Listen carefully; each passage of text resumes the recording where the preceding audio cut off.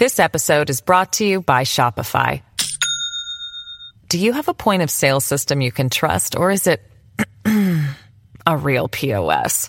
You need Shopify for retail. From accepting payments to managing inventory, Shopify POS has everything you need to sell in person. Go to shopify.com/system, all lowercase, to take your retail business to the next level today. That's shopify.com/system.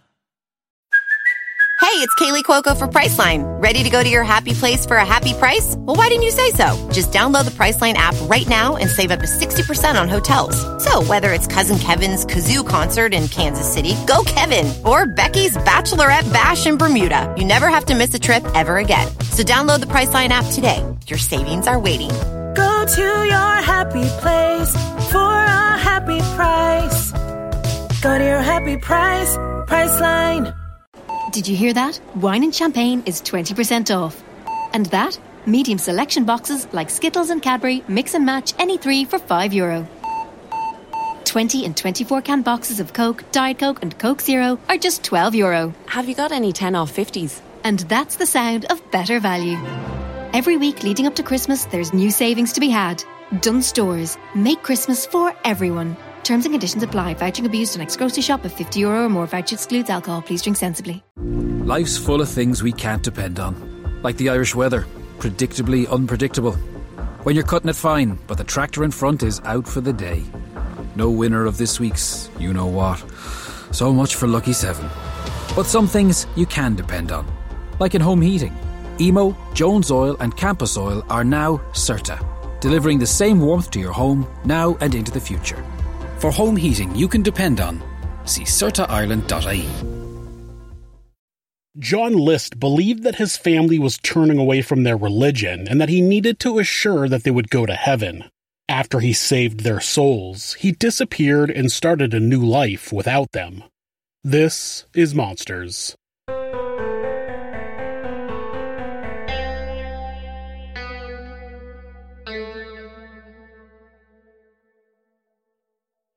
Johannes Frederick List had lost his wife, Anna Marie, to cancer when he was in his 60s.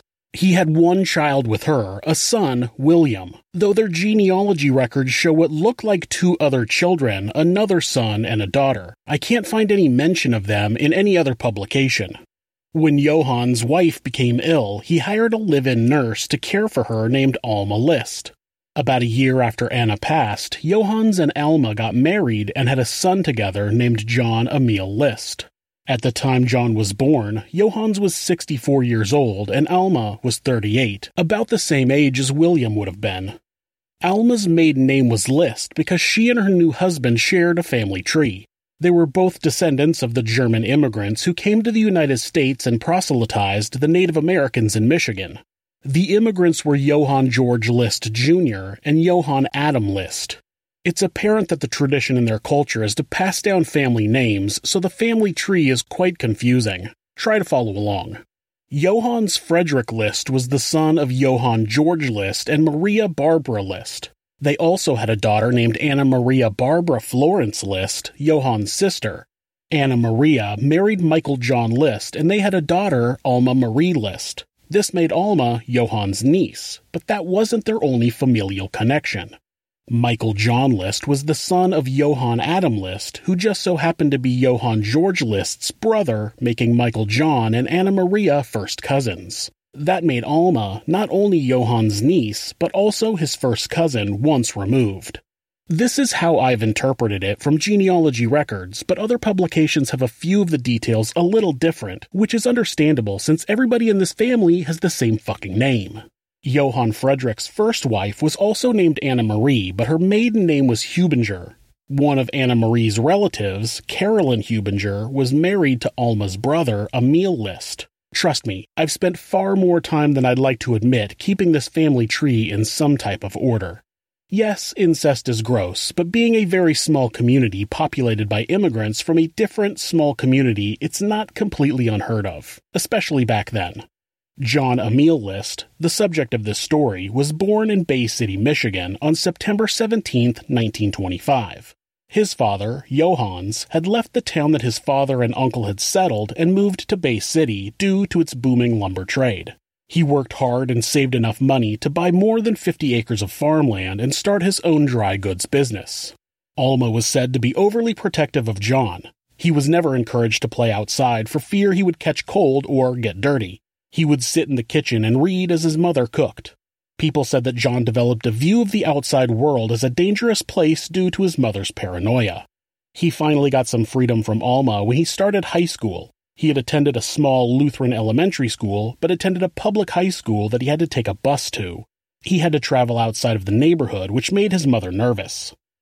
While John was in high school, the war in Europe was raging, but the United States had vowed to remain neutral. That all changed, however, when Japan attacked the U.S. at Pearl Harbor, causing the Americans to declare war on the Rising Sun on December 8, 1941. Since Germany was an ally of Japan, they declared war on the U.S. on December 11th, pulling the U.S. fully into World War II. John would have been 16 years old at the time and watched as almost half of the boys in his high school opted to graduate early in order to join the United States military. Due to his mother's overprotective nature, she refused to let John leave school in order to go to war. John was a very patriotic boy, possibly overcompensating for his German heritage. When Americans began going overseas to fight the Nazis, opinions of German descendants began to sour. John, always striving for acceptance of his peers, may have been trying to prove his love of America. So, as soon as he graduated from high school, he joined the U.S. Army as an infantry laboratory technician. John attended basic training at Fort Benning, Georgia, where he loved the discipline but felt his fellow soldiers were crude and swore too much. John wrote in a memoir that he penned in prison that he learned early on, quote, that higher rank did not necessarily correlate to either higher formal education or even proper upbringing, end quote.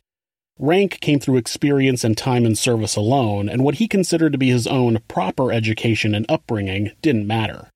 John spent most of his time in the Army training in Louisiana. John's father had spent most of that time seriously ill, and on August 30th, 1944, a base chaplain informed John that his father had passed away. The young soldier was given leave to go to his father's funeral, and it was there that people noticed how unemotional and cold he was. John returned to the Army, where he was finally sent to Europe to fight the Nazis in February of 1945. The war was reaching a close with a few Germans holding out in the Ardennes area. John described being involved in an infantry campaign in late March where his unit took on artillery fire. In April, he wrote in his memoir that he was on a patrol that was captured by Germans who threatened to kill them, but John would later tell people that his German was so good that they'd mistaken him for one of them. The truth was that the Germans knew that the war was nearing the end and they were on the losing side, so they surrendered and turned themselves in. John would go on to tell people that he earned a Bronze Star for being a POW, which also wasn't true. He had earned a Bronze Star, but his entire unit received it for their participation in the war efforts. On May 8, 1945, Germany surrendered and the U.S. sent troops from Europe to help fight in the Pacific Theater. In August, John was on a troop transport ship headed for an invasion of the Japanese mainland. On July 26, the Allies had called for Japan to surrender or face, quote, prompt and utter destruction, end quote. Japan did not respond. On August 6, 1945, an enriched uranium fission bomb called the Little Boy was dropped on Hiroshima. Approximately 20,000 Japanese soldiers were killed, and it's estimated that between 70 and 126,000 civilians died in the bombing. The city was decimated. Japan's leaders dug in their heels and refused the Allies' demands. On August 9th, a plutonium implosion-type nuclear bomb called Fat Man was dropped on Nagasaki.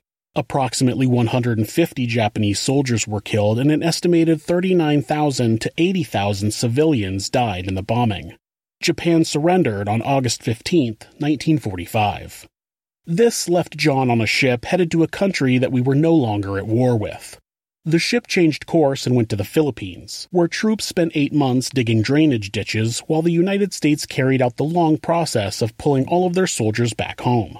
Private First Class John List returned home on April 22, 1946. On top of embellishing stories on how he earned his medals, he also refused to talk about his time overseas and played it up like he had developed some type of PTSD, but he spent less than a year overseas and most of that time was him traveling or waiting to come home. Once back in Michigan, John used his GI Bill to enroll in the University of Michigan and began working on a degree in business administration. He didn't spend a lot of time socializing, but he was involved in local church activities, and he also enrolled in the Army Reserve Officer Training Corps, more commonly known as the ROTC. By the time John graduated with a bachelor's in business administration, he was able to be commissioned as a second lieutenant in the Army Reserves. John's mother attended the ceremony and told him, "Du bist ein sehr guten junger Mann," which translated to, "You are a very good young man." John participated in an accelerated master's program that took some of his military experience as credits toward the program, so only 3 months later, John earned his master's degree in accounting. John got a job at a prestigious accounting firm in Detroit right out of college, but in November of 1950, his Army Reserve unit was called up to fight in the Korean War. John wouldn't be seeing any action in Korea, though. He was stationed at Fort Harrison in Indiana and then Fort Eustis in Virginia in the Accounting Corps. Helen Taylor was in Newport News, Virginia for the funeral of her husband, Marvin Taylor. Marvin was killed in action in Korea 6 months earlier and finally had been sent back home to his family. Helen was still grieving the loss of her husband when her sister, Jean, pushed her into going bowling. Fort Eustis had a movie theater and an officers' club, but John was not the type to go to the officers' club, and you can only see so many movies. One of John's friends suggested they go to town to go bowling, and that's where a grieving Helen met an awkward John. Helen didn't like John at first. He introduced himself as lieutenant, which she thought was an odd way to refer to yourself in a non-military social environment. His friend was much more outgoing, and she agreed to go on a date with him, but when she found out that he was actually married, John was there to pick up the pieces. John didn't know his buddy was married either, and a good straight-laced person like John would have never approved of lying to a woman. Helen noticed his honest quality, and a relationship developed. John listened to her and was generally interested in every detail about her life.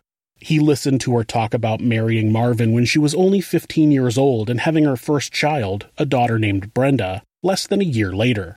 That birth was followed by a son, Kenneth, who died at 6 months old. Then she had 2 stillbirths. They sat in the corner of a small coffee shop, and when the waitress refilled their cups, John took it upon himself to add sugar and cream to her coffee just the way she had done with her first cup. John enjoyed listening because it meant that he didn't have to think of something to say. As their relationship grew, even though John knew that she had so much more experience in life than he did, he felt like he needed to take care of her, to protect her. Before John and Helen were able to make the final decision to get married, Helen announced that she was pregnant. They had talked about getting married, but hadn't fully committed, so now that Helen was pregnant, they decided to definitely get married. Helen agreed to convert from Methodist to Lutheran, and the couple had a small ceremony on December 1st, 1951. Not long after the wedding, Helen told John that she was wrong about being pregnant. Some have speculated that it was a lie in order to get John to commit to marriage. Brenda would say in a later interview that she believed her mother settled for John out of desperation to be married again. As someone who left high school at 15 and married Marvin, Helen didn't know anything besides married life. John had a college education and was ambitious, and she did think that he was rather handsome in his military uniform. After a brief transfer to an accounting center in San Francisco, California, to help process soldiers returning from Korea, the couple and Brenda moved to Detroit. John's job at the accounting firm was still waiting for him, and he was eager to begin his non-military career. Though Helen had 2 more miscarriages after marrying John, the couple welcomed their first child, a daughter named Patricia, on January 8, 1955. This baby was healthy, and that made Helen happy, but the truth was, she hadn't really wanted another baby. John refused to use contraceptive when they were intimate. Helen told her sister that he didn't believe in it, he prayed and left it up to God. So when Helen became pregnant again in 1956, she was pretty upset. She called her sister and cried on the phone that she didn't think she would make it through another pregnancy. Spending money was a way that Helen comforted herself. When she was feeling good enough to go out, she would spend more money than John was making. It didn't help that John, despite being an accountant, wasn't good at managing money, so he set out to find a job with a higher pay. A co-worker of John's had left the accounting firm to become the comptroller at Sutherland Paper Company in Kalamazoo, Michigan. He suggested that John come take an accounting job with that company, and though John was skeptical at first, he eventually got an interview and was offered a job. He started with the company in early 1956 for a yearly salary of about $7,000. The average household income in the U.S. at the time was about $4,800. The average house in the U.S. would cost about $12,000, and a brand new Corvette would run you about $3,500. So $7,000 a year was a pretty nice pay package at the time. It did mean the family would have to move to Kalamazoo, which was about 2 hours west of Detroit. Helen was happy because it was further away from Bay City, which meant Alma wouldn't be able to visit as easily. She never liked Helen, and she made sure her disapproval was well known. After the move, due to Helen's history of miscarriages, her doctor advised her to stay in bed as much as she could. Helen had become a member of 3 different book clubs in Kalamazoo and had no problem having a reason to stay in bed all day and read. Her sister said that she could sometimes finish 2 books in one day. This meant that Brenda was responsible for taking care of Patty during the day, and John would take over when he got home from work. Before they had moved to Kalamazoo, Helen's doctor had suggested to John that she see a psychiatrist. He explained that Helen was showing signs of mental illness, specifically depression. John suggested he give her medication, but the doctor said it would only ease the symptoms. She really needed to see a psychiatrist. John suggested that he would have Helen talk to their pastor once they settled in Kalamazoo. He believed that the church would be able to help Helen with her mental illness. Of course, why wouldn't they do a better job than a trained psychiatrist? John Frederick was born on October 21, 1956. Helen was not immediately accepting of the name, but John told her it was a family tradition and that there was no point discussing the matter. Helen said that John yelled at her that their son's name was final, and he had a scary look in his eyes, so she gave in and agreed. Helen became pregnant again about a year later, which upset the struggling woman. She was ordered again to stay in bed, and Frederick Michael was born on August 26, 1958. Helen didn't even bother discussing a name. John had already decided. With a nearly 4-year-old, a 2-year-old, and a newborn, Helen became increasingly dependent on alcohol to get through the day. When John couldn't solve his wife's problems with prayer, he finally gave in and had her start seeing a psychiatrist. Helen didn't do much to participate in the therapy, but the doctor was prescribing her tranquilizers and a sedative called Doritin. She was more than happy to take those. They didn't have enough for a down payment on a house right away when they moved to Kalamazoo, so they rented an apartment while John saved to buy a house. When they finally were able to purchase a home, they bought a red split-level house on a street called Lover's Lane. While there, John began developing some very obsessive-compulsive behavior. He started cataloging every penny that they spent. He cataloged the seeds that he planted in the garden. He trimmed the edge of the grass by hand. He struggled to maintain perfection in a house full of imperfect people. He also got promoted to a management position at Sutherland Paper Company. He was now supervising a number of accountants, and he got a raise to $9,300 a year. The promotion gave John a much-needed boost to his ego. The constant struggle at home had really taken a toll on him.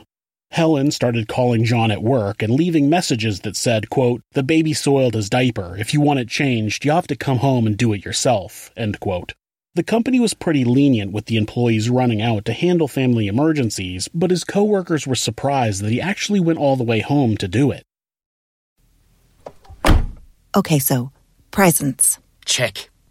Decorations. Check. Christmas clothes. Yep, check. The turkey. You forgot the turkey. Dunnes Stores has extended opening hours over the Christmas season, so you'll have plenty of time to get all those little jobs done. Opening times may vary. Check your Dunnes Stores app or dunnesstores.com for more info. Dunnes Stores. Make Christmas for everyone. Life's full of things we can't depend on. Like the Irish weather. Predictably unpredictable. When you're cutting it fine, but the tractor in front is out for the day. No winner of this week's you-know-what. So much for Lucky 7. But some things you can depend on. Like in home heating. Emo, Jones Oil and Campus Oil are now CERTA, delivering the same warmth to your home now and into the future. For home heating you can depend on, see CERTAIreland.ie. Sometime in 1959, Brenda ran away with her boyfriend, Wayne, and tried to elope. They went into Indiana and tried to get married, but the Justice of the Peace denied their request because the two were still underage. They left the courthouse, and while they were driving to another location to attempt to get married, they got into a car accident.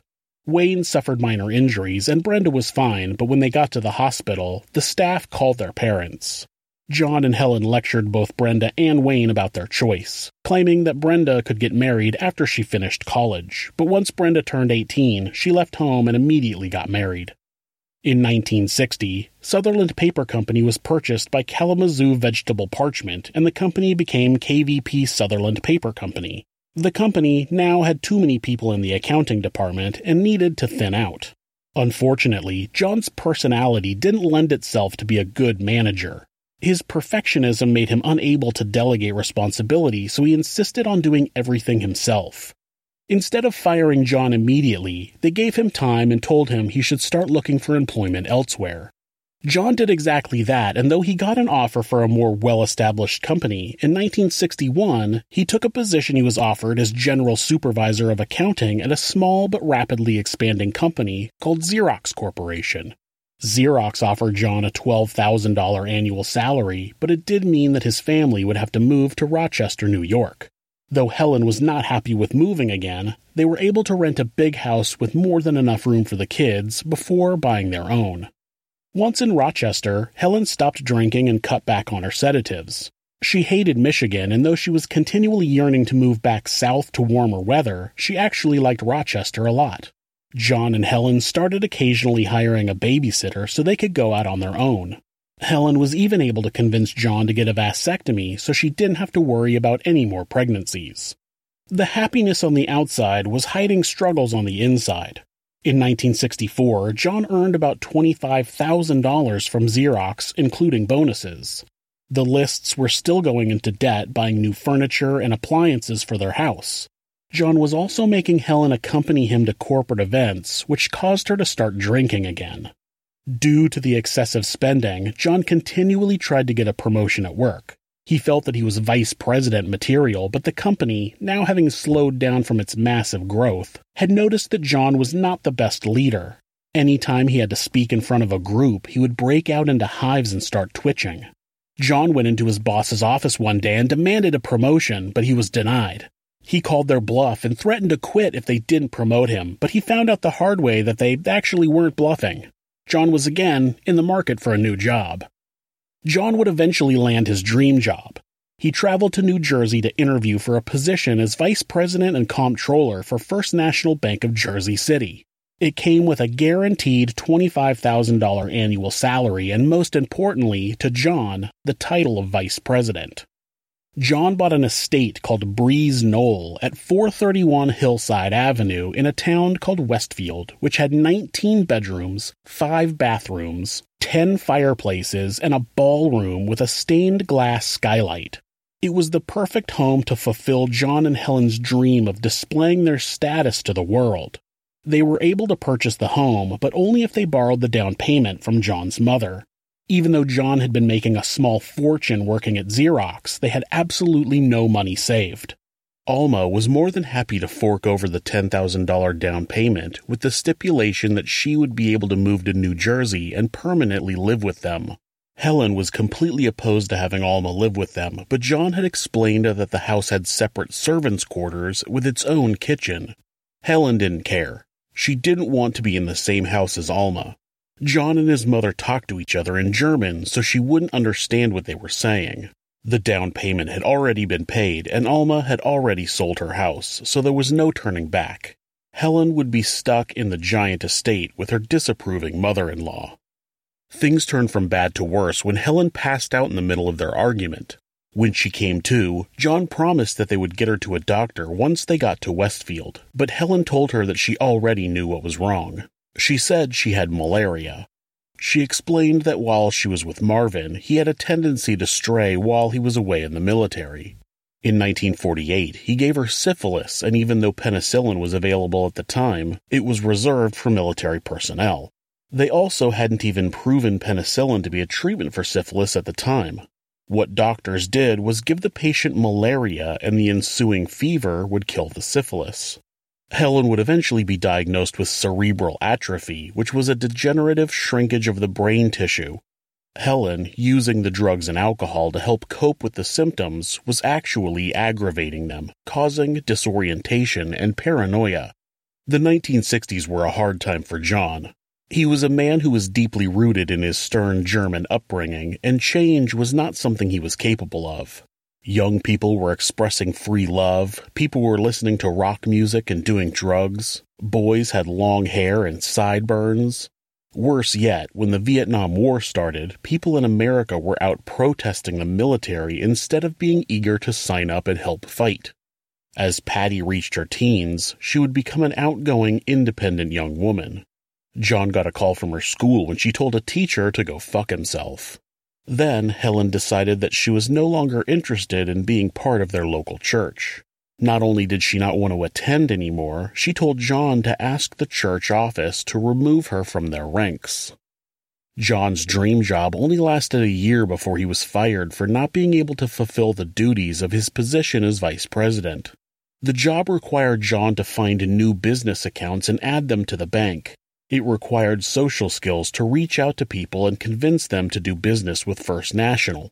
John was incapable of meeting the company's needs, and he was outright fired. John was too ashamed to tell his family that he was fired. He spent the next 6 months pretending to go to work, but he would actually go to the train station and read all day. He would take money out of his mother's bank account, which he now had control of, which he told himself was just a loan. He started working at the American Photographic Company, but that job only paid him $12,000 a year. In order to make up the extra income, John took 2 extra mortgages out on the house. The job didn't last long, though, since the company relocated in 1969. John was unemployed yet again. His worry with his family had begun to overwhelm John. God was not helping him provide for his family. Helen had turned away from the church, and he felt that Patty was also headed in that direction. He was concerned about his daughter frequently going out to dances, even though they were held at his church. John finally accepted a job working from home, selling insurance and mutual funds. It wasn't accounting and he had to be social, but he was making a little more than he was making at American Photographic. It still wasn't enough to afford the lavish lifestyle they'd become accustomed to. Bills were piling up. At the end of the 1960s, Helen was hospitalized due to her memory and balance problems. After running tests, doctors believed that Helen's condition was either caused by syphilis of the brain or from drug toxicity. Early stages of liver disease pointed toward the latter. Helen had denied any drug or alcohol use, but after nurses found her stash of Doriden, she finally confessed to both issues. She had 5 or 6 daily scotches and 4 or 5 daily Doridens. On top of that, she had also had syphilis in the 1940s.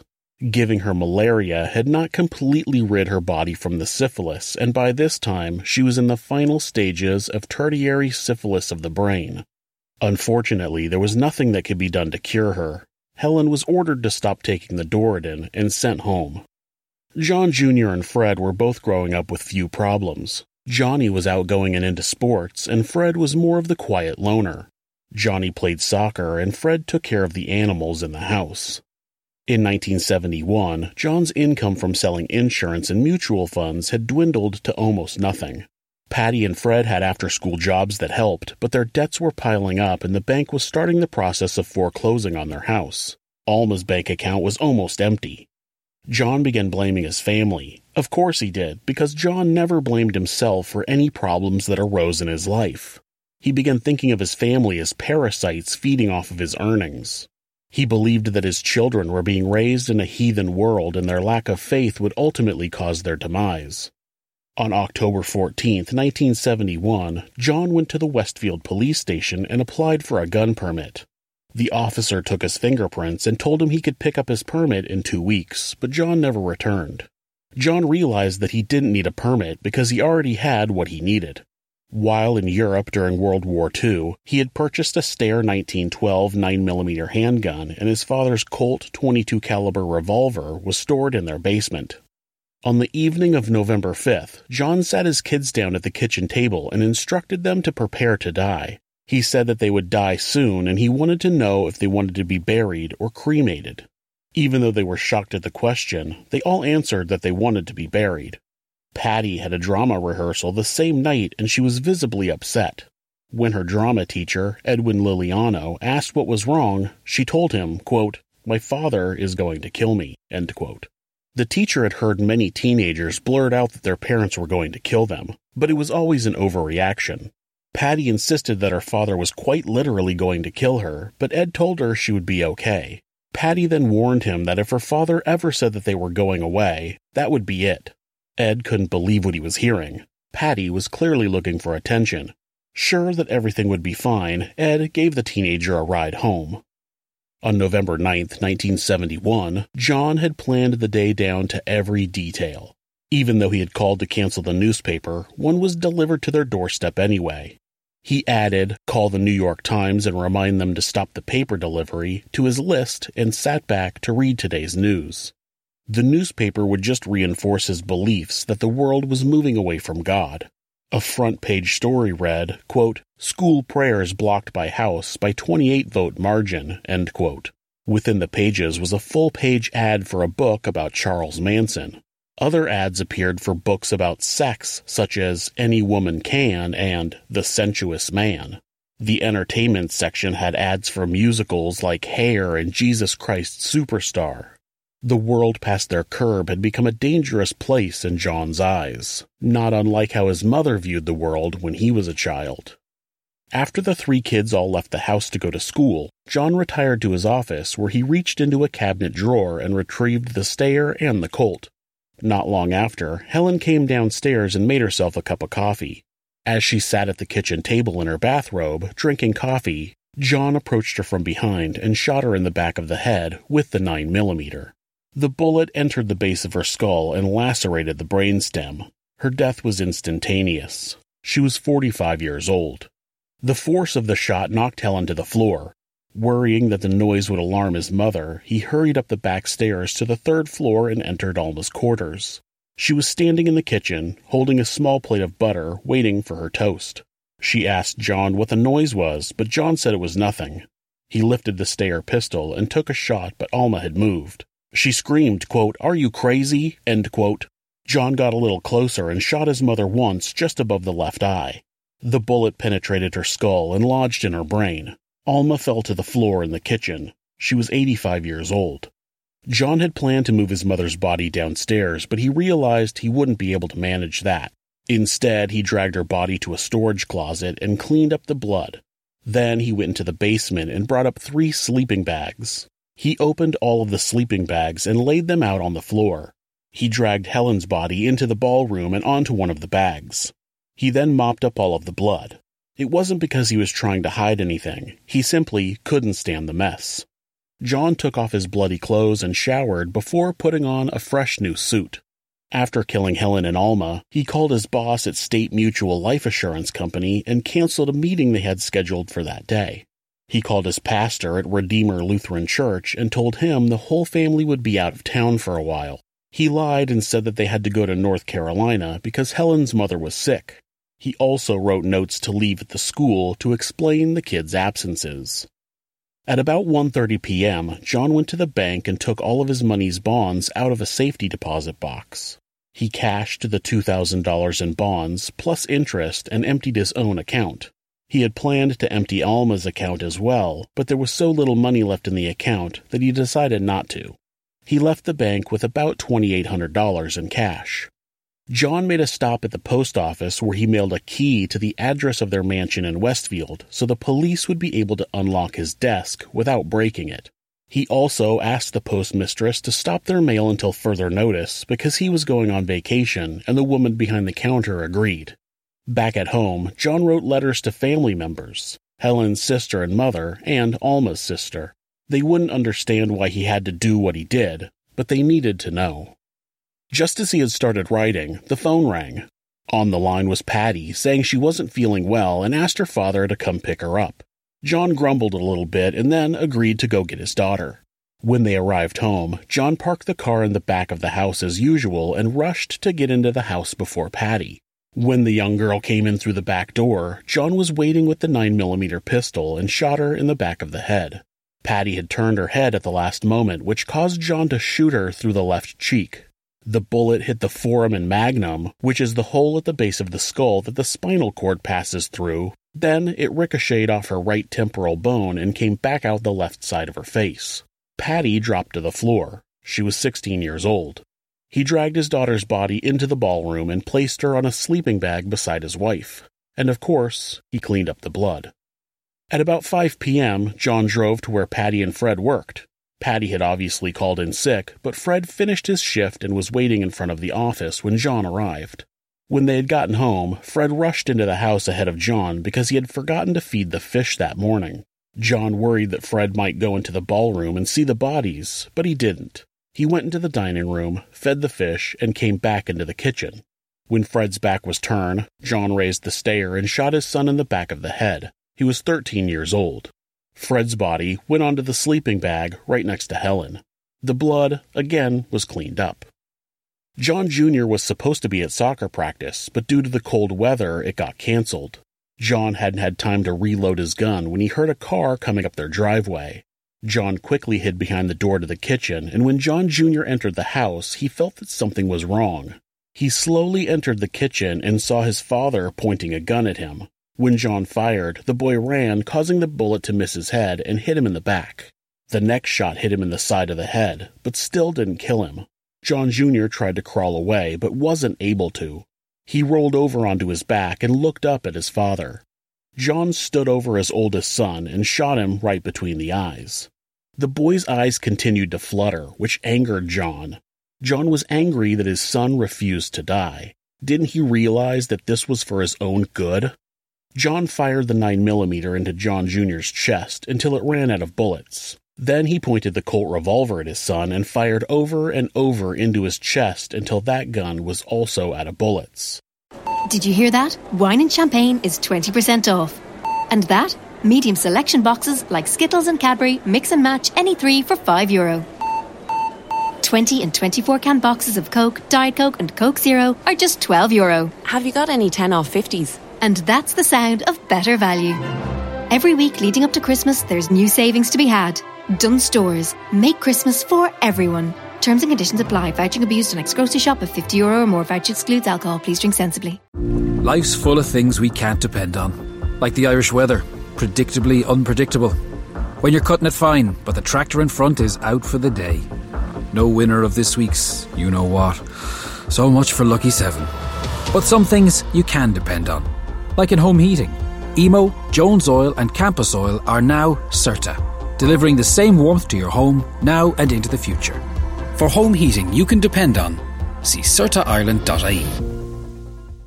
John Jr. had been shot 10 times. He was 15 years old. John's face was hot and red with anger. Why had the boy been so disrespectful to fight him? Why did John Jr. make him do that? Remember, John never blamed himself for anything that ever happened. As far as John List was concerned, if everybody just did what John thought they should do, the world would be a perfect place. John moved his son's body into the ballroom and cleaned up the blood the best he could. John Jr. had made the most mess since he put up a struggle.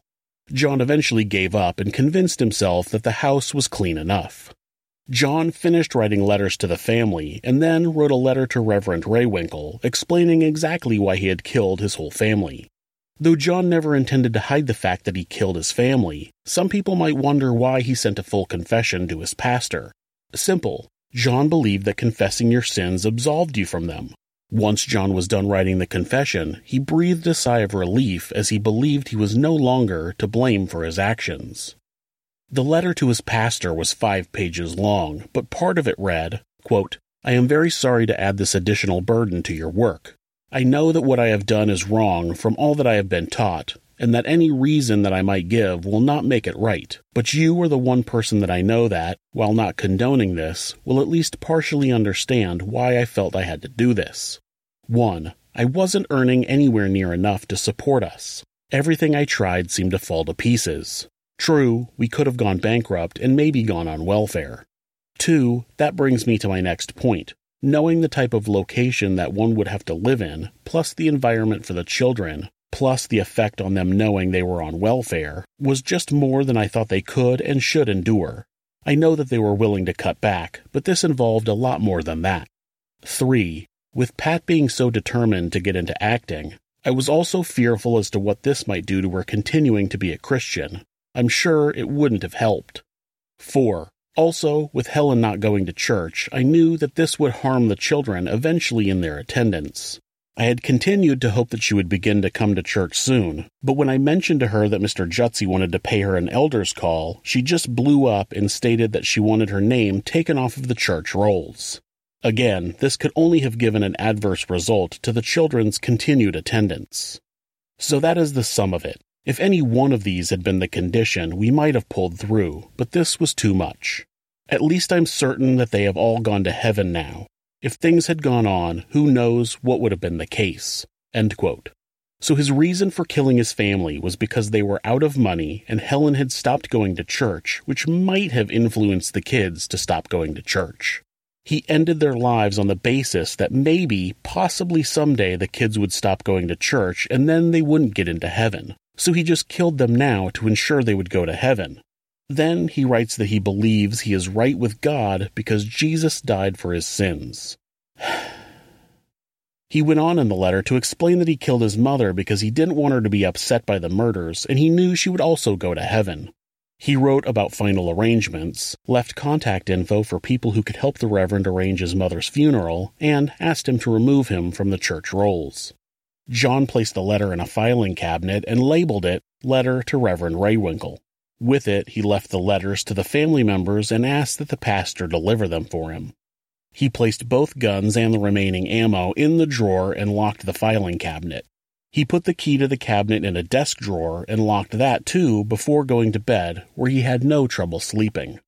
The following morning, John had a light breakfast before he gathered up a few things he planned to take with him. His Bible, some other personal belongings, and a paper bag containing his bloody clothes. He planned to throw the bag away in a dumpster in New York, but the reason is unknown. He had confessed to the crime, so disposing of the clothes didn't make much sense. He grabbed the $2,800 in cash he had withdrawn from the bank, turned down the thermostat in the house, and got into his 1963 Chevy Impala with a broken muffler. The neighbors knew that the List family had gone out of town, and they assumed that they had left some lights on in the house to deter burglars. But after a month, when the lights started flickering and going out, people began growing concerned. Another growing concern was that of Patty's drama teacher, Ed. He kept recalling the conversation he had with Patty about how her father was going to kill her. She told him that he would claim that they were going away for a while, but that he would really kill them. Patty's friends began to wonder why it had been so long without having heard from her. Patty was an avid letter writer, and even on short trips, people could expect a letter or a postcard. Going away for almost a month with not a word to him or any of her friends was unusual. Ed began snooping around the List house. Ed also asked a friend who was a Westfield police officer if there was any way they could check on the house. The officer told him that no crime had been committed, so they had no reason to enter the home. Ed decided to take it upon himself to go into the house and investigate. He told a story about going into the house alone and discovering the bodies on December 5th, but his account was written off as a mistake in his memory due to the traumatic nature of what really happened. According to Ed, he went into the List house alone on December 5th, parking down the street and sneaking up to the house because he knew the neighbors were keeping an eye on the property. He found a basement window unlocked, so he climbed into the house and went upstairs where he found the bodies laying in the ballroom. He exited the house through the back door, locking it behind himself, and went home. He kept the discovery a secret for a couple of days because he didn't want to get into trouble for breaking into the house. On December 7th, he said that he overheard some of his male students saying that they were going to break into the house, so he told them no and offered to do it himself. This time, another teacher, Barbara Sheridan, offered to go with him. Ed said he drove right up the driveway and made a lot of noise as he slammed his car door and pounded on the front door of the house. This was to alert the neighbors who would surely call the police. And they did. When 2 patrol officers arrived at the scene, Ed and Barbara introduced themselves and explained why they were there. They were concerned about the family since they had been gone for so long and nobody had heard from them. Officers Charles Haller and George Zalesnik shared their concern and agreed to check out the house. Officer Zalesnik checked the perimeter of the house, and when he got back to the front porch, he checked a side window that led into the dining room and found that it was unlocked. Officer Haller entered the house through the window first, followed by Zalesnik, who told Ed to wait, but Ed didn't listen. Inside the dining room were 4 large fish tanks. some of the tanks had dead fish floating in them, but some of the tanks had automatic feeders, so the fish were still alive. Inside the home, classical music was playing over an intercom system throughout the house. Before he left, John had tuned the radio to WQRX, New York's classical music station, and set it to play over the whole house intercom. The officers saw streaks on the floor that looked like blood. They followed it into the ballroom, which was dark, so they didn't immediately see the bodies. As they moved their flashlights around the room, they first thought that they saw mounds of clothes piled on the floor, but when they moved closer, it became clear that the mounds were actually bodies. Haller asked Ed if the bodies were of the family he was looking for, and Ed confirmed. They were the bodies of Helen, Patricia, John Jr., and Frederick List. The officers cleared the house room by room. In the master bedroom, the room that had become Helen's room in recent months, they found bloodstains on the bedsheets. It wasn't enough blood for Helen to have been killed there, so they assumed the killer had sat on the bed at some point. On the third floor, the officers found bloodstains in the kitchen. It was obvious that someone had done a hasty job of cleaning up, but the evidence was still there. When they opened a storage closet off of the kitchen, they found the crumpled body of Alma List. She was lying in a heap on the floor of the storage closet, with a towel over her face. It seemed that John couldn't handle her looking at him while he attempted to clean up. Once the house was cleared, Officer Haller called dispatch to inform them of the mass murder. Chief Moran couldn't believe what he was hearing. There hadn't been a single murder in Westfield in 8 years. Now, a mass murder? When the police chief arrived, he found a note sitting on the desk in John's office. It read, quote, "To the finder. 1. Please contact the proper authorities. 2. The key to this desk is in an envelope addressed to myself. 3. The keys to the files are in the desk." The mail for the house at 431 Hillside Avenue was still being held by the post office. The envelope with the key to his desk was somewhere in the post office amongst the 162 pieces of mail waiting for the List family to return from vacation. The chief was not about to wait to get a key to unlock the desk, so an officer forced it open with a crowbar. This was a very telling piece of information about the mind of John List. He murdered his entire family, but was so concerned with order that, on top of cleaning up after the murders, not to cover up the crime, but simply to tidy up, he fully expected the police to go get a key to his desk so they wouldn't damage it. John was so detached from emotion that he thought it was perfectly reasonable for the police to wait for a key. Inside the filing cabinet, Chief Moran found the used firearms and the envelope to Reverend Ray Winkle with the confession letter. At the end of the 5 pages, John had explained why John Jr. was hurt more severely. Quote, "John got hurt more because he seemed to struggle longer. The rest were immediately out of pain. John probably didn't consciously feel anything either." End quote. He crossed out the word probably, trying to convince people he was somehow a compassionate person for trying to make their deaths painless, or, more importantly, trying to convince himself. The confession continues, quote, "Please remember me in your prayers. I will need them whether or not the government does its duty as it sees it. I'm only concerned with making my peace with God, and for this I'm assured because of Christ dying, even for me." End quote. He absolves himself of all wrongdoing. In John's own eyes, he's not a sinner even though he murdered his family. He also includes a postscript that explains where Alma's body is.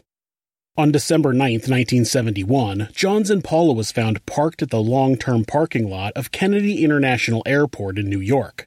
Inside the car, the authorities found the car keys, John's University of Michigan school ID, an Alumni Association card, an American Forestry card, and 2 New Jersey State Board of Accounting IDs dated 1969 and 1971. Since nobody named John List was recorded as a passenger around the time the car was parked, they believed he most likely flew out under an assumed identity. We're used to going to the airport and having the barcode on our enhanced driver's license scanned, then having our bags x-rayed, and then having to take off all of our jewelry, belts, and shoes, then getting into a machine that scans us down to our bone marrow. In 1971, airport security was basically comparable to a librarian. You have a ticket, you get on the plane. They didn't care whose name was on the ticket or if it was in your name. Plus, a driver's license was just a piece of paper you could forge with supplies you found at an elementary school. They were also aware that John could have just parked the car there to make it look like he took a flight, but either way, John had fled the state of New Jersey, which meant the police were able to get the FBI involved in the case. Federal warrants were issued for John for unlawful flight to avoid prosecution. Those were on top of the 5 warrants from the Westfield police for premeditated murder. The FBI published wanted posters for John. They described him as 46 years old, 6 foot, even though he was actually 6'1", about 180 pounds, with graying brown hair and brown eyes. He had a scar behind his right ear from a mastoidectomy and scars on each side of his abdomen from a herniotomy. The flyer noted that John was wanted for killing multiple members of his family and could be armed. He should be considered dangerous. On December 9th, John List was added to the FBI's most wanted list. He would remain there for 18 years. After reviewing John's history, they discovered that the prescription for his eyeglasses had to be regularly adjusted, so they distributed flyers to eye doctors throughout the country. They also noticed that he suffered from severe hemorrhoids and frequently purchased the medication Preparation H, so they also sent the flyer out to pharmacies. They found Helen's passport in the house, but John's was missing. They know he didn't use it since nobody flew out under his name, but he could have purchased a fake passport and flew to Germany where he would have blended in no problem. Police tracked down every single passenger from every outgoing flight from the New York area around December 10th with no luck. The feds searched every state where John had any family members and then expanded to the entire country. They contacted Interpol to hunt him in Europe and South America. They put his fingerprints in databases. They collected handwriting samples. On August 30th, 1972, the List house burned down. Souvenir collectors had already taken the mailbox, the house numbers, and the brass knocker. At about 3 a.m, a neighbor awoke to the flickering fire engulfing the house at 431 Hillside Avenue. 3 fire trucks arrived on the scene amongst the sea of spectators. Easily over 100 people were outside watching the local murder house burn down. There was nothing the fire department could do to save the house. It burned until about 7 p.m. The house that had been a steady reminder of such an awful incident was gone. Rumors started that vandals had set it on fire. Some thought the neighbors did it to rid their neighborhood of the eyesore. Others believed that John had come back and burned the house down to cover evidence, and there were even some who thought the ghosts of the children had started the fire. One neighbor said he smelled kerosene after the fire, and though they never found out who torched the house, it did seem that it was done intentionally. The house was gone and the authorities were out of leads. Nobody knew where John List was, or if he was even still alive. Christmas is the season of giving, but it can be difficult to know who on your list wants what. Save yourself the guesswork by giving the gift of choice. Whether you're buying for the foodie, fashionista or homebird of the family, they'll love a Dunnes Stores gift card. They can choose from everything we have in-store and online, from fashion to homewares to groceries. It's the perfect choice to make this Christmas. Visit dunnesstores.com for details. Make Christmas for everyone. Terms and conditions apply. Look on the plus side. With €100 cashback plus a monthly interest refund on purchases, the Avant Money Reward Plus credit card really does give you, well, plus. Rewards unequalled. Apply today at avantmoney.ie. Lending criteria, T's and C's apply. Info correct 5th of May 2022. Cashback payable within 6 months of account opening, subject to qualifying criteria. Avantcard DAC trading as Avant Money is regulated by the Central Bank of Ireland. Robert P. Clark purchased a little trailer in a mobile home park in Denver for $1,500 cash. He spent his days reading the local papers, books, and of course, the Bible. He also had a small black and white television that he would watch the news on. He lived a simple life off of his meager savings, but after a while he knew he needed to bring in some money. With the intention of keeping his life simple, Bob walked across the street to a Holiday Inn where there was a help wanted sign. They needed a cook for the night shift, and though the position didn't pay much, it was more than enough for Bob, who didn't have much in the way of bills. He owned his trailer, and he conveniently didn't have a family to support. That's because he had murdered them. After John List left his house on the morning of November 10th, 1971, he drove to the long-term parking lot at the Kennedy International Airport. He left his car and walked to a train station where he traveled to Michigan and then to Denver, Colorado. Once there, he first stayed in the Motel DeVille and ordered a new Social Security card. At the time, anyone under 50 years old could order a new number with no questions asked. He listed himself as Robert Peter Clark, who was a student he knew at the University of Michigan, and he put his birth date as April 26, 1931. He made himself 6 years younger. He made up parents' names, father James Peter Clark and mother Ruth Ann Clark. Soon, a letter from the Social Security Administration would arrive at the motel with a new card with a new Social Security number.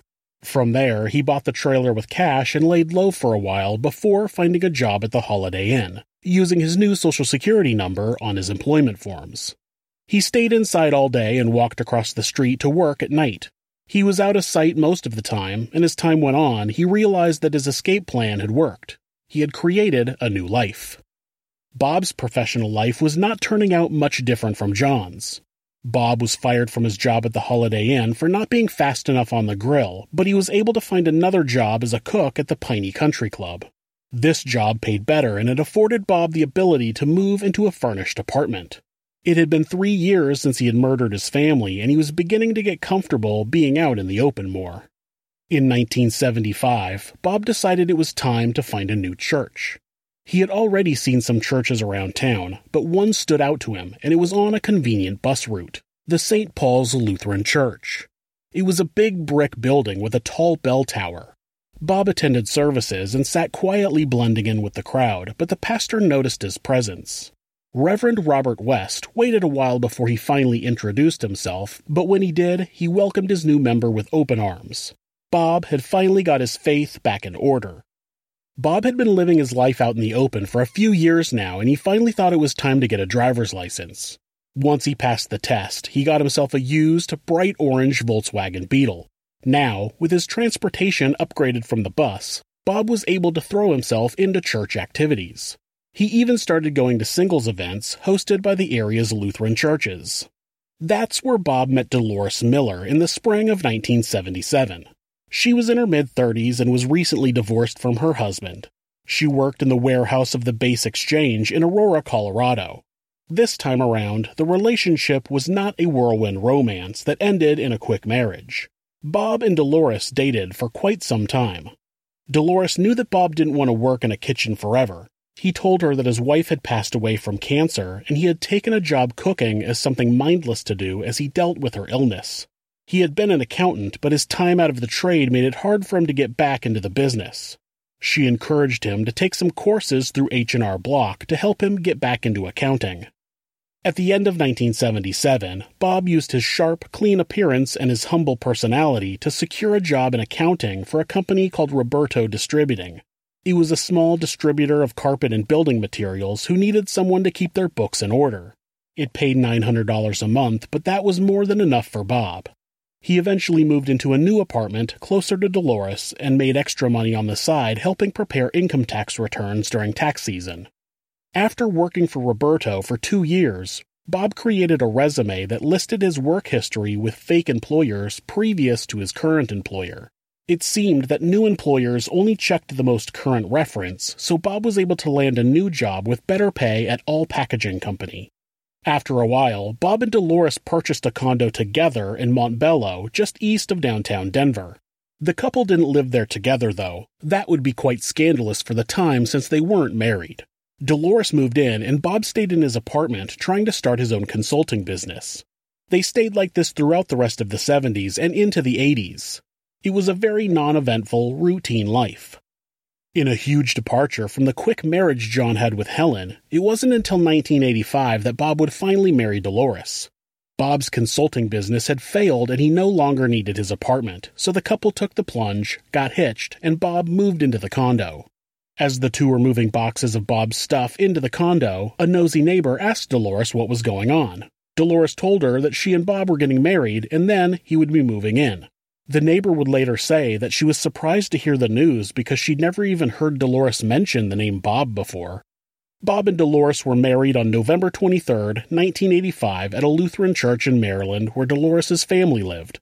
Not long after the wedding, though Bob had previously been promoted at All Packaging, he was fired for not being able to adapt to the changes at the company. They were implementing computer accounting systems, and Bob just wasn't able to change with the times. The economy in the Denver area wasn't doing well, and Bob had a hard time finding a new job. He tried to resurrect Robert Clark Associates, but like all the other times he tried to start his own business, he just couldn't get it off the ground. By 1987, the bank was threatening to foreclose on their condo, and Dolores was threatening to leave Bob. Due to his inability to find a job in Denver, Bob had sent a resume to an employment agency in Richmond, Virginia, and they had responded with a job offer. At the end of 1987, Bob traveled to Richmond and got set up at his new job, and Dolores would come later.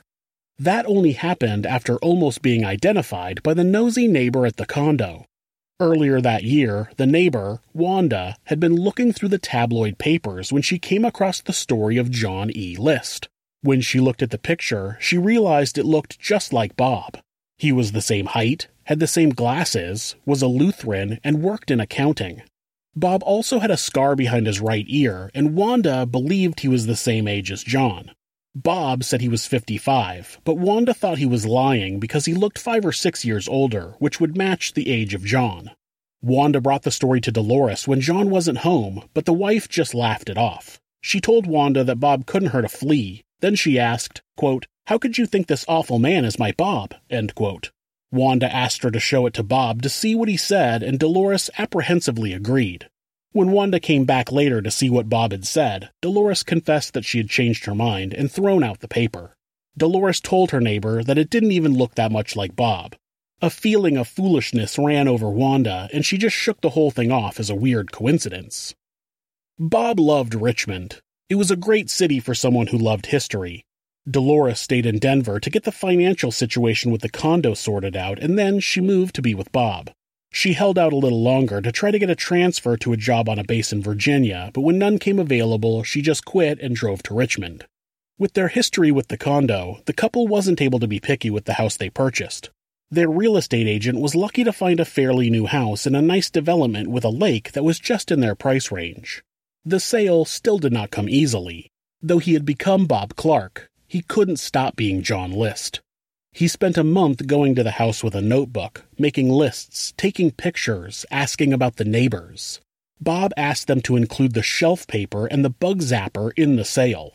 The original owners agreed, 1, because they just wanted to get Bob Clark to finally agree to the purchase, and 2, who cares about shelf paper?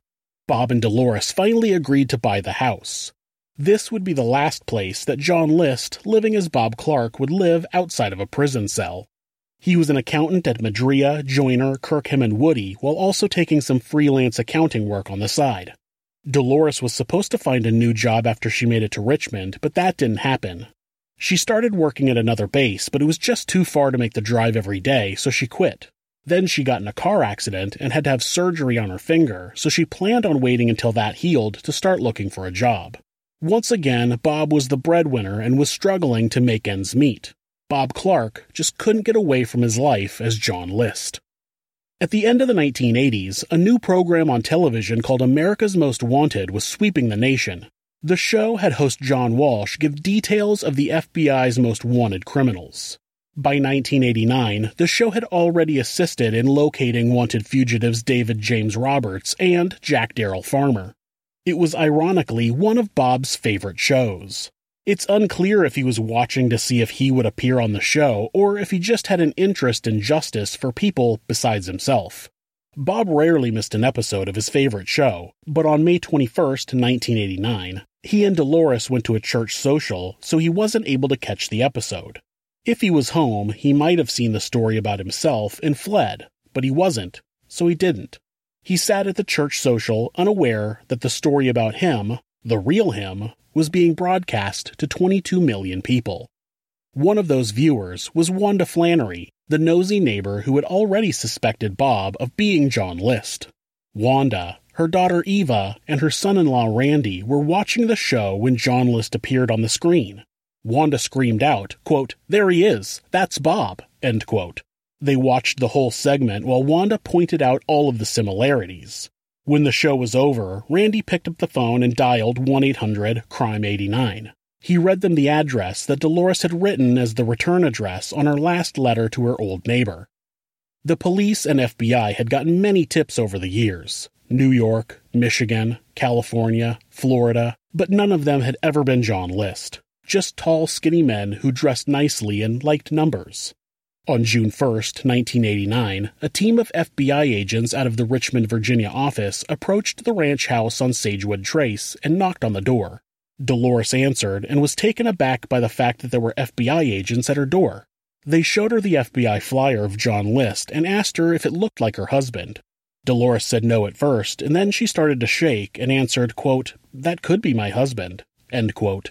She showed the agents a picture of her and Bob from their wedding, and the lead agent, Kevin August, was sure that it was the same man. Bob wasn't home, though. He was at work. So after Dolores hesitantly told them where he was, one agent stayed behind and the rest traveled to Richmond to talk to Bob. When agents arrived at Madria, Joyner, Kirkman, and Woody, they asked the receptionist where Bob Clark was, and she told him he was in the back making copies. Before the agents could go back and look for him, he walked out of the back with a handful of photocopies. Agent August asked, quote, "Are you John List?" end quote. Bob said no. The agents didn't hesitate. They grabbed Bob and put him up against the wall. Agent August asked him, quote, "Do you have a mastoid scar?" end quote. Bob answered yes. Then he asked, quote, "Have you had a hernia operation?" end quote. Bob answered yes. The scars matched, and the FBI knew that they had their man. Though he would continue to deny it for some time, they realized that Bob Clark was indeed John List. John made no attempt to proclaim his innocence as the FBI agents searched his office for evidence. They took him out of the office building and to the local FBI office. There, John maintained that he was in fact Robert Clark. John could deny it all he wanted. The FBI fingerprinted him, and his prints matched the ones they had on file for John List. In court, John maintained that he was Bob and agreed to waive an extradition hearing if they would keep his name listed as Robert Clark when he got to New Jersey. The court agreed, and John List was on his way back to the place where he had savagely murdered his family in cold blood.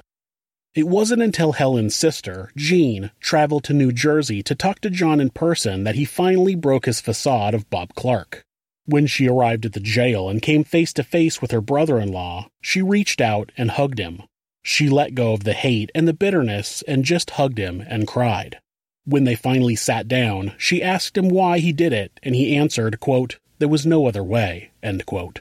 When she asked him why there was no other way, he answered, quote, "It just had to be that way," end quote.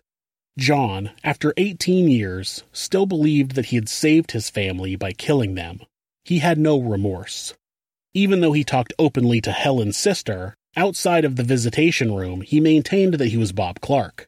During the bail hearing, John stood up and pleaded not guilty and also said, quote, "I am not John List. My name is Robert P. Clark," end quote. On February 16, 1990, John's lawyer announced that John had acknowledged that he was in fact John List.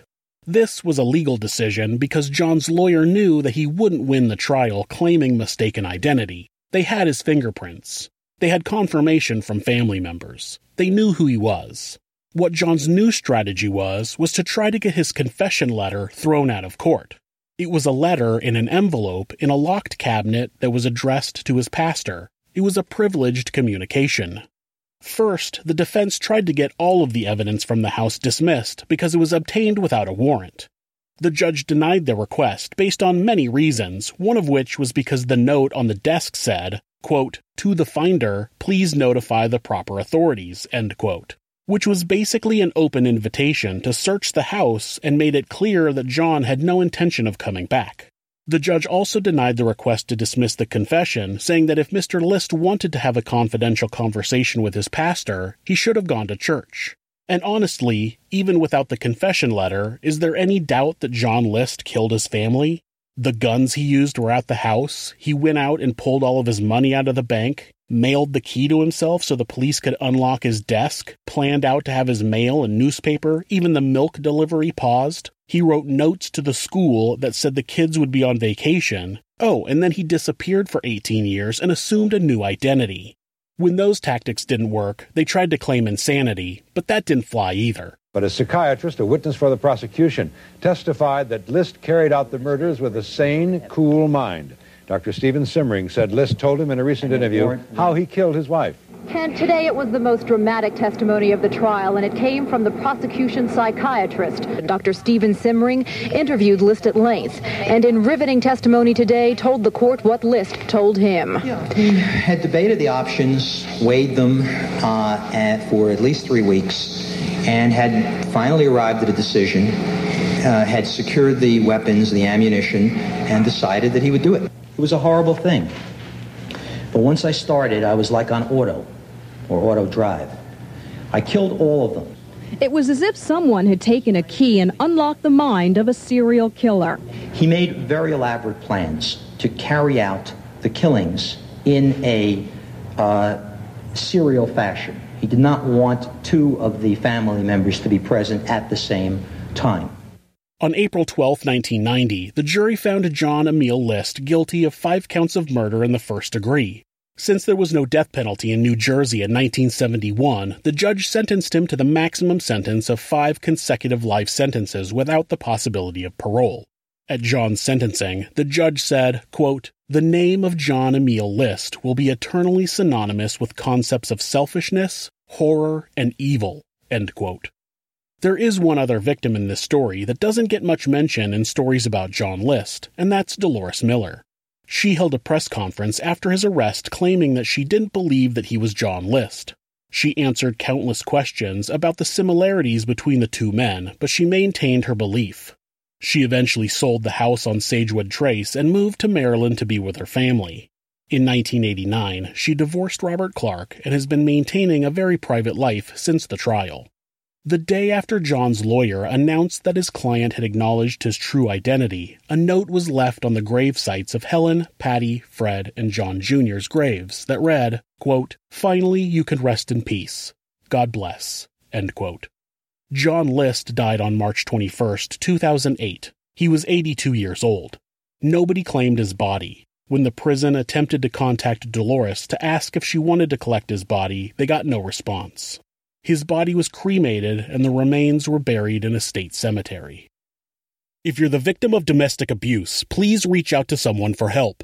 Please talk to your local battered women's shelter or call the National Domestic Abuse Hotline at 1-800-799-SAFE. That's 1-800-799-7233. Or you can go to thehotline.org to chat with someone online. The great thing about this website is that, at any time, hitting the escape key twice will take you to a Google search page. That way, if your abuser is nearby, you won't get caught looking for help.